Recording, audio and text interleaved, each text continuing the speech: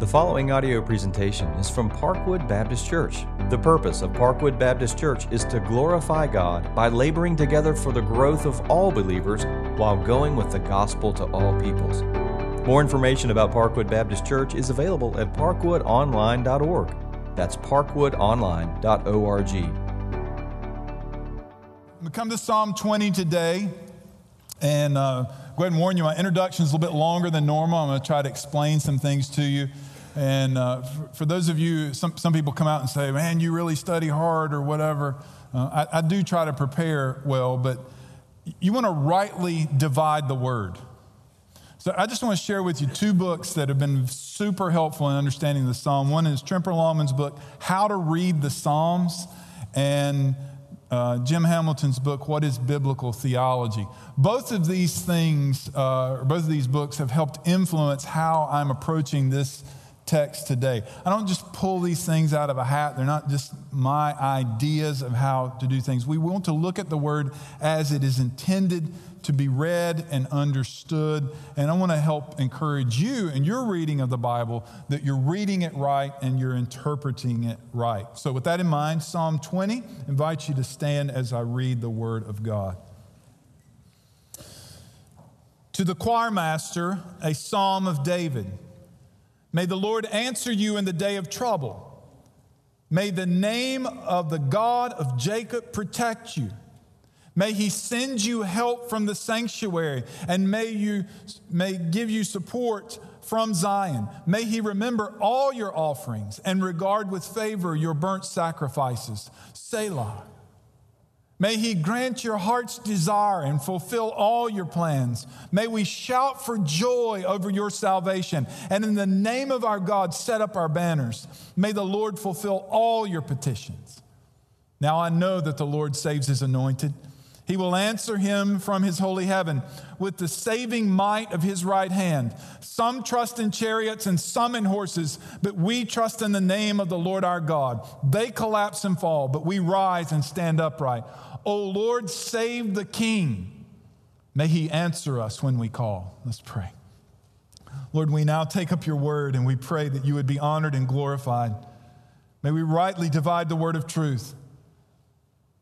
And may you be honored as a result of the preaching of your word. And may you be honored as we continue to understand what you have revealed in your word. And Lord, we come now to glorify Christ, who alone saves. In Jesus' name, amen. You can be seated. So the main point of this text is that our trust rests in the Lord alone who saves. And here's what I want to warn you of, and I try to do this regularly. The big word is eisegesis. We are not free to come to the Bible, to read a verse, to extract that verse from isolation and say, this is what it means. Or particularly it goes this way. This is what it means to me. So for example, let's do some eisegesis with Psalm 20 for a minute. May the Lord answer you in the day of trouble. So we could say, okay, we need to take Psalm 20 and we need to pray it because today we're in trouble. There's a hurricane coming. Is that the intent of what Psalm 20 means? Or I'll just be a TV preacher for a second. Verse 4. May he grant your heart's desires and fulfill all your plans. Man, that's a blank check. We'll just lay that down on anything we want to do, and that's how we're going to pray. And God has obligated himself right here to give me my heart's desire. So, is that right? Well, the answer is no. What we have to do is interpret the Bible in its context, where it is written. We got to look at it in the context of the entire psalm. We got to look at Psalm 20 in the context of the psalms surrounding it. We got to look at Psalm 20 in light of the whole Bible. And when we do that, these verses take on a meaning that is far deeper and richer than my immediate moment in life. So it says, to the choir master, a psalm of David. So in the flow of the Psalms, this is where we are. Let's go back to Psalm 18. This is a psalm about the victory of the king. It ends this way in verse 50. Great salvation he brings to his king and shows steadfast love to his anointed, to David and his offspring forever. Now, the word offspring here is singular. He's not referring to the multiple offspring of David. He's referring to an individual. That great salvation that God brings to his king, that is David, and to the anointed one, to the Messiah, to his offspring, and he's going to bring great salvation to him forever. Then you have Psalm 19. Psalm 19 is about the glory of God and that God's word is perfect, that God keeps his word. Then you come to Psalm 20. May the Lord answer you in the day of trouble. May the name of the Lord of the God of Jacob protect you. Now here's what you're going to see as we work through it. Psalm 20 and 21 reflect Psalm 18. There's something going on here. Now, Psalm 20 has been stated that it is the psalm prior to battle, and Psalm 21 is the psalm after battle. That'll mean more today and next week. Now, here's my question before we read the psalm. This is important for your mind. What's influencing David as he writes? What's in his mind and in his heart? Now, let's go back to 2 Samuel chapter 7. 2 Samuel chapter 7, holding your place there in Psalm 20. So David comes to God. He's having tremendous success, and he says, I want to build you a house. And God says this to him, Yahweh, the Lord. Moreover, the Lord declares to you, this is in the middle of verse 11, that the Lord will make you a house. You want to build me a house? Here's what God's going to do. I'm going to make you a house. And when your days are fulfilled and you lie down with your fathers, I will raise up your offspring after you, who shall come from your body, and I will establish his kingdom. He shall build a house for my name. Now, if there's a period right there, you'd say it's got to be talking about Solomon. Keep going. And I will establish the throne of his kingdom. How long? Forever. Verse 16, and your house and your kingdom shall be made sure forever before me. This is known as the Davidic covenant. The covenant that God makes with Abraham, that from his offspring, from his seed, is coming the anointed one, whom God is going to establish his kingdom forever. Now that's in David's mind when he prays Psalm 20. What God has promised him. So let's go to Psalm 20 and first see this. David prays, trusting the Lord to save according to his character and promises. Now, I've already had somebody talk to me about this before the service, that if you read some commentaries, here's what they're going to say Psalm 20 is. Psalm 20 is a prayer of the people of Israel on David's behalf before he goes out to battle. The confusion comes in verse 5, may we shout for joy over your salvation. So the question really is, who is writing the psalm, or who is the general or the primary speaker in the psalm? Is it Israel or is it David? It starts, this is a psalm of David. And the you, I will answer you, is singular. It's one person. May the Lord answer you in the day of trouble. So here's how I'm going to present this psalm. I would say that this psalm is the prayer of David, and that the you is someone in particular that David is referring to. So track with me here. You don't look up here and go, that's awful confusing. It's going to become clear. So hang on. May the Lord answer you in the day of trouble. May the name of the God of Jacob protect you. Now, he appeals from the very beginning to God's covenant-keeping name, Yahweh. May Yahweh answer you. David and Israel and all the people of any age can call on the name of the Lord because the Lord is ready to work. He is ready to respond. But this is very particular that he is calling on the Lord God to answer this individual in the day of trouble. Then he says, may the name of the God of Jacob protect you. The name of, what does that mean? It means the reputation of the God of Jacob. God promised to deliver Jacob. And we know, because of what he did with Jacob and his descendants, that God keeps his promise.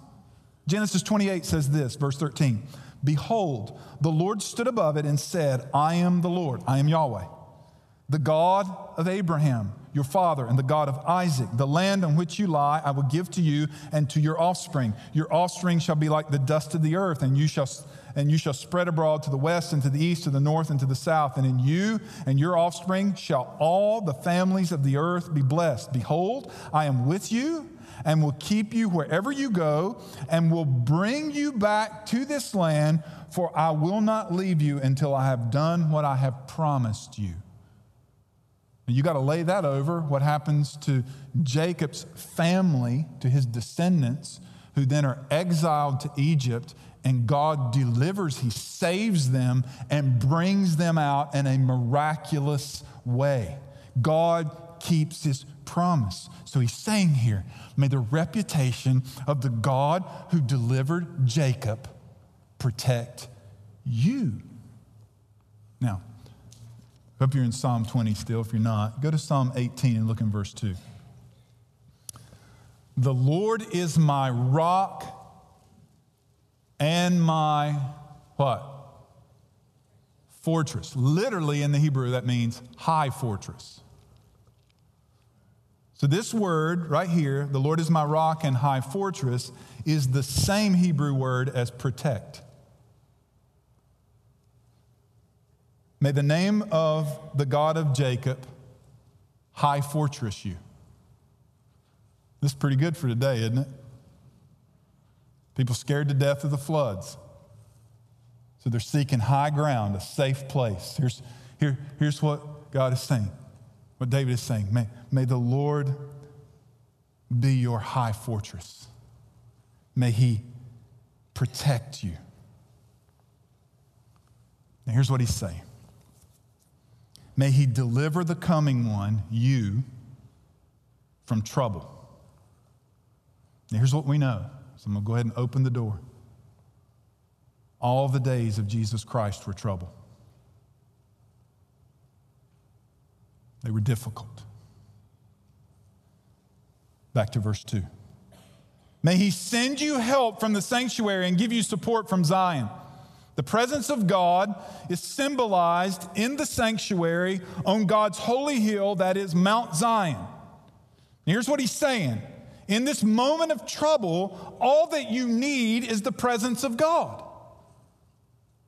May he send you help, his presence. May he support you with his presence from Zion. Verse 3, may he remember your offerings and regard with favor your burnt sacrifices. Selah. Now here's what the Israelite practice was. That they presented sacrifices and offerings before they went out for a military campaign. This was an act of devotion and submission to the Lord. It was not to atone for their sins. It was to seek the favor of God and to consecrate themselves for war. So may he remember all your offerings and regard with favor your burnt sacrifices. Now, if David here is praying for the one, you, what is the sacrifice the one is going to offer? The answer is he's going to offer himself. He's going to give himself. Now, here's where it starts to unlock. Where do we find Jesus just prior to the cross? Gethsemane. What is he doing in Gethsemane? He's praying. Look in verse 4. Now, this ought to bring conviction for those of you who have laid verse 4 on a new house or a new car. Okay? May He grant your heart's desire and fulfill all your plans. Acts 13:22 says this: when they had removed him, He raised up David to be their king, whom He testified and said, I have found in David, the son of Jesse, a man after my heart. Comma, don't miss this. A man after my heart who will do all my will. So we get in our minds that a man after God's own heart is some dudes playing harps and sitting on mountaintops and meditating all day. Not that we shouldn't seek the Lord and meditate before Him, but what the Bible is describing, that a man after God's own heart is a man who knows what God has said and does it. So let's go back to Gethsemane. What does Jesus pray in Gethsemane? Not my will, but thy will be done. Now let's lay that on verse 4. May He grant you the desires of your heart and fulfill all your plans. What is God's will ultimately? This is why Psalm 19 is in between Psalms 18 and 20. Ultimately, the will of God is that He be glorified and that His word go forth, that His word be accomplished. And ultimately, we saw this over the last 3 weeks. I didn't intend to put all this together this way. But it is that the gospel will go to all the nations, the good news that Christ has come. Why does the gospel go out to the nations? It goes back to the beginning, so that God is glorified, that He is glorified among the peoples. So brothers and sisters, Jesus has faced the day of trouble, and Jesus has accomplished the will of God. How do we know He's accomplished the will of God? What did He say on the cross? It is finished. It's done. So unlike the prayers in Psalm 20, we're not praying for Jesus to be victorious like David is praying. We pray because Jesus has been victorious. This has altered everything. We celebrate His victory. We're going to see this in verse 5 in a moment. We don't pray for it. We pray that He would manifest, display, make open His public victory, and that He would bring it to bear on those who flatter themselves and think they can push back from Him, and that He would allow His people to see the day of the Son of Man when He comes in His glory. So brothers and sisters, we pray on the basis that this victory has been achieved. So we ought to pray like David prays in verse 6. He prays trusting the Lord to save with assured confidence. Now I know, he says, now I know that the Lord saves His anointed. He will answer him from His holy heaven with the saving might of His right hand.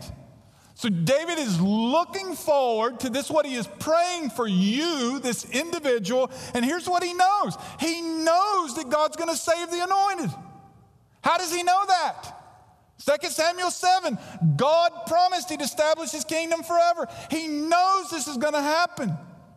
He will answer him from His holy heaven with the saving might of His right hand. How else do we know this? I told you there were 2 foundational Psalms when we started. Just use logic. Like if this was on a test, just use logic.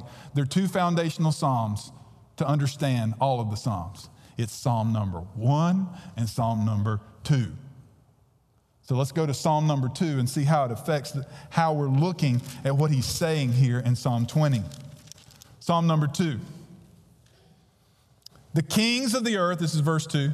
The kings of the earth set themselves, and the rulers take counsel together against the Lord and against His who?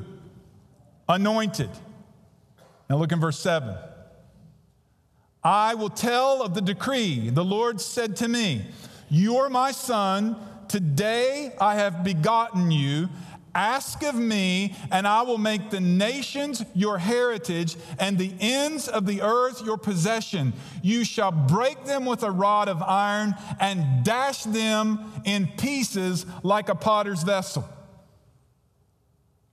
And when you take verse 9 and what's promised here, and you lay that over with the saving might of his right hand, he will answer the Lord's anointed, and with the power of his right hand, here's what he's going to do. He's going to crush heads. This is the promise all the way back to Genesis chapter 3:15. There's one coming who's going to crush the head of the serpent.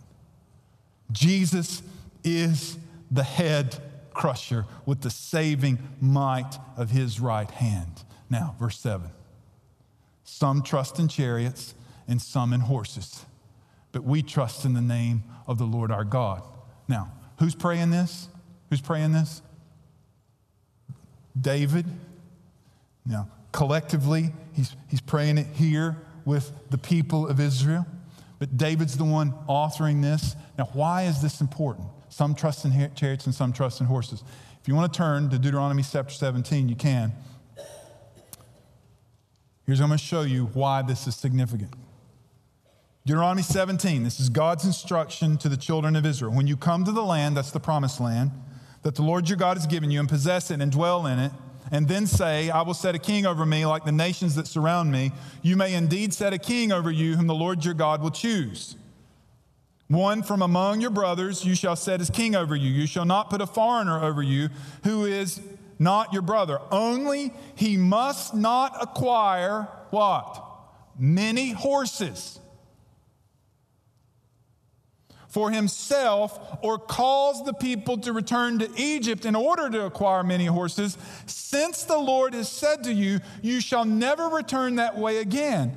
And he shall not acquire many wives for himself, lest his heart turn away, nor shall he acquire for himself excessive silver and gold. Now, after David, when does the demise of God's people begin? When Solomon starts to do what? Amass horses and wives. God says not to do that. He says, when he sits on the throne of his kingdom, he shall write for himself a book of the copy of this law approved by the Levitical priests, and it shall be with him, and he shall read in it all the days of his life, that he may learn to fear the Lord his God by keeping all the words of this law and statutes and doing them. So when David prays here, some trust in chariots and some in horses, but we trust in the name of the Lord our God. He's being obedient to God, and he's calling the people to be obedient to him. So if it is a battle prayer, he's saying, we're not going to win because we got a lot of horses and chariots. We're going to win because God is with us, because God has promised that for his people. Now he draws another comparison here. Verse 8. They collapse and fall, but we rise and stand upright. So the reason people trust in chariots and horses, or tanks and bombs and planes and whatever other powerful thing you can think of in order to impose your will over somebody else. Why do you trust in that? Because here's what you don't want to be. You don't want to be overcome. Here's what verse 8 is saying. All these people who trust in chariots and horses, the day's coming when they're going to collapse and fall. The image here is they're going to lick the dust. But we, God's people, we do the opposite of collapse, we rise. We do the opposite of fall and stand upright. Why? Because we trust in the Lord who saves. So verse 9 now parallels the very first verse. It says, O Lord, save the king. May he answer us when we call. Yahweh, save the king. You see, David here is appealing. He is a king. He's appealing to someone greater, a greater king. And he's appealing that Jesus ultimately might be delivered as our king. Now, verse 5.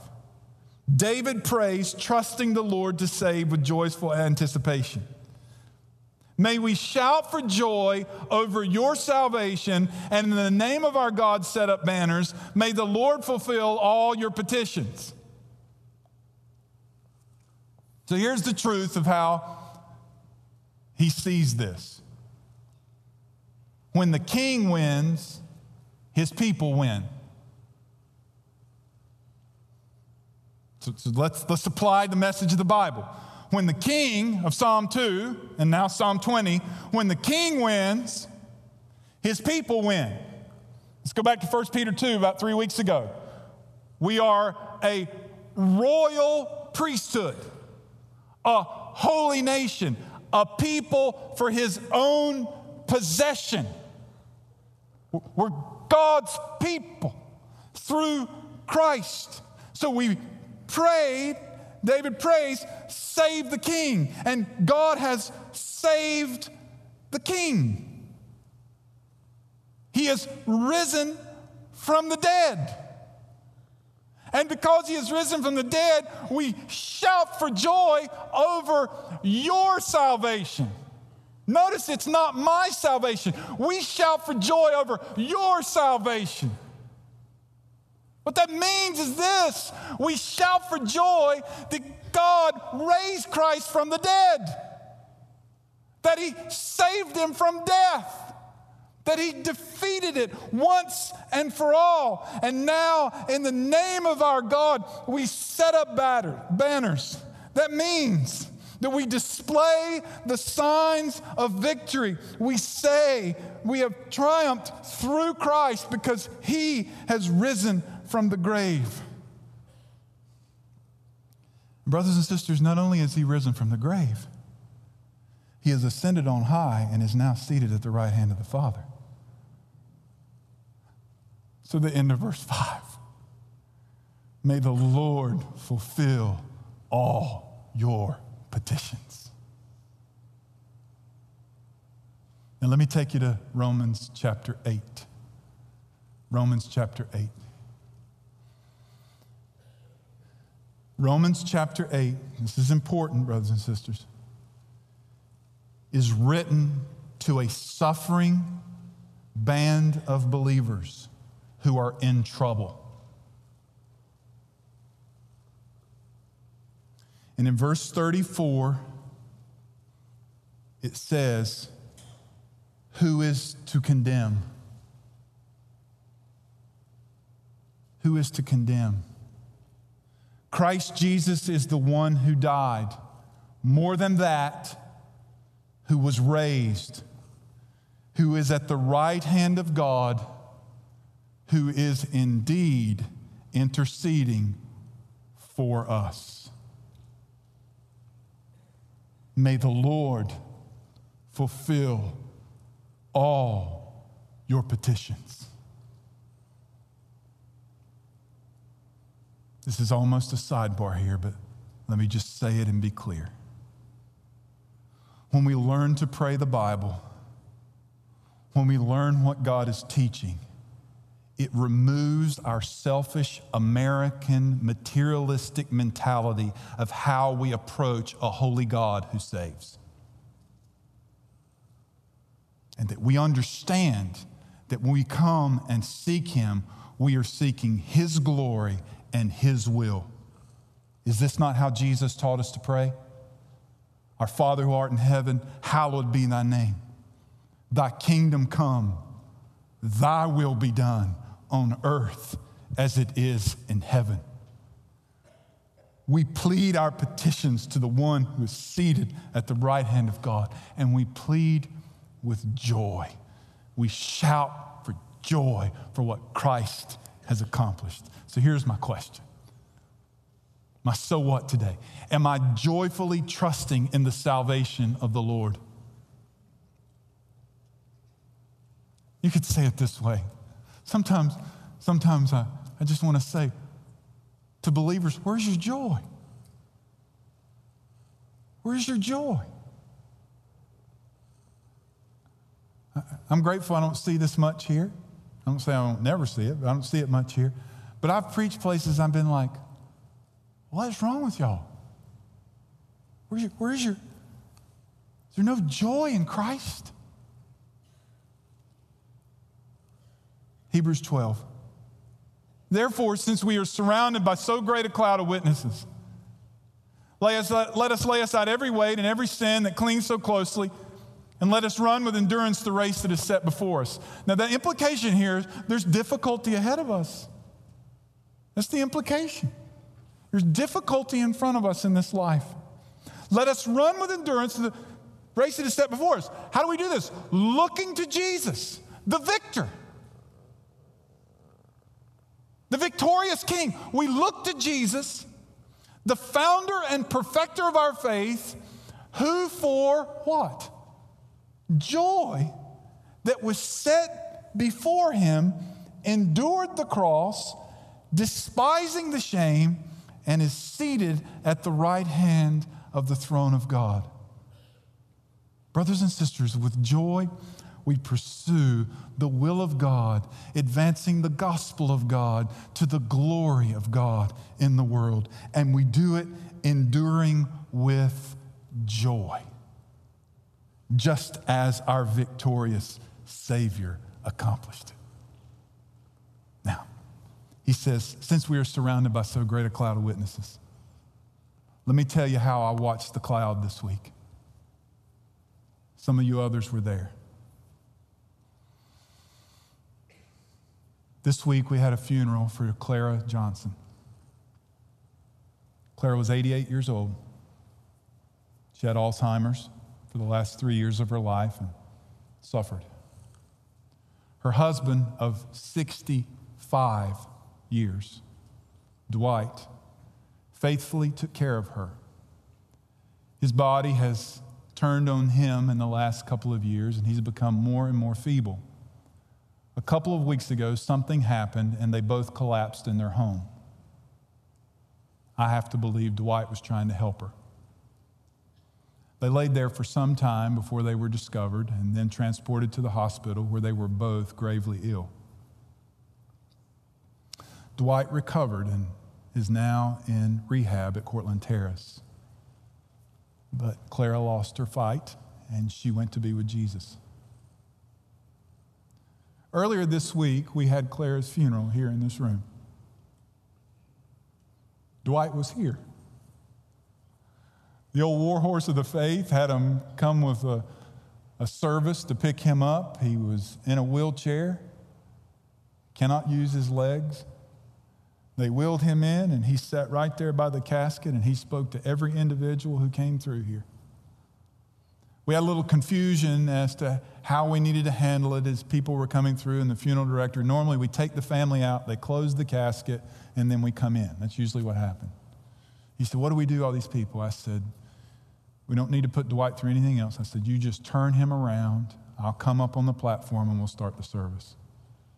Funeral director came down to Dwight, and he leaned down in his ear and said, Mr. Dwight, if it's okay, we're just going to turn you around and right here, and we're going to start the service. He said, you turn me around in front of Clara.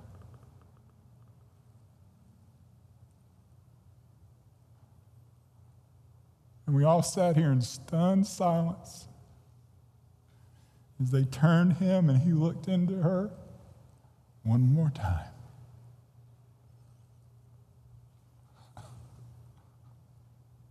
One more time.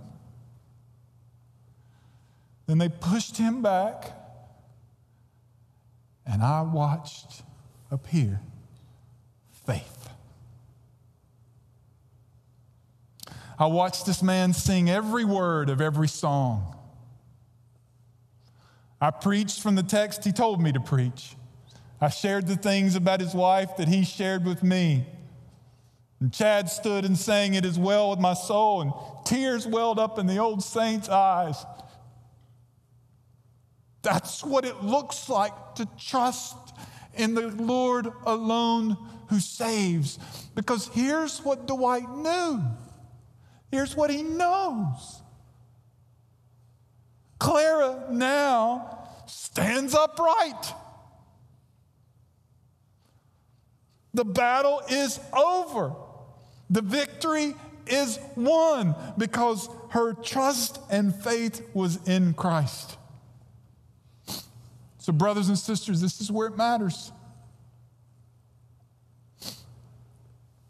We look to Christ, who suffered through the greatest trouble that mankind will ever know, enduring the shame of our sin on the cross, dying in our place. We look to Him, and through Him we endure, listen, with joy. With joy. For one day, on our behalf, He's going to crush death forever and forever. Let's pray. Lord, as I conclude this service, there are two kinds of people in this room. There are those who deny the promised anointed King Jesus and His death on the cross and His victory through resurrection in this room. And may they realize today that they will collapse one day in the presence of Almighty God. May today be the day of salvation where they turn from their sin and trust in Christ. And for those who are trusting in You, I pray that on this rainy, confusing day that we will rise to our feet and that we will praise the King. May we raise our banner in this room and shout for joy in the one who has conquered sin and death. You are mighty to save. You alone bring salvation. And we yield ourselves now to You. In Jesus' name. Thanks for listening to this audio presentation from Parkwood Baptist Church, located in Gastonia, North Carolina. Please feel free to share this message with others. For more information about Parkwood Baptist Church, visit parkwoodonline.org. That's parkwoodonline.org.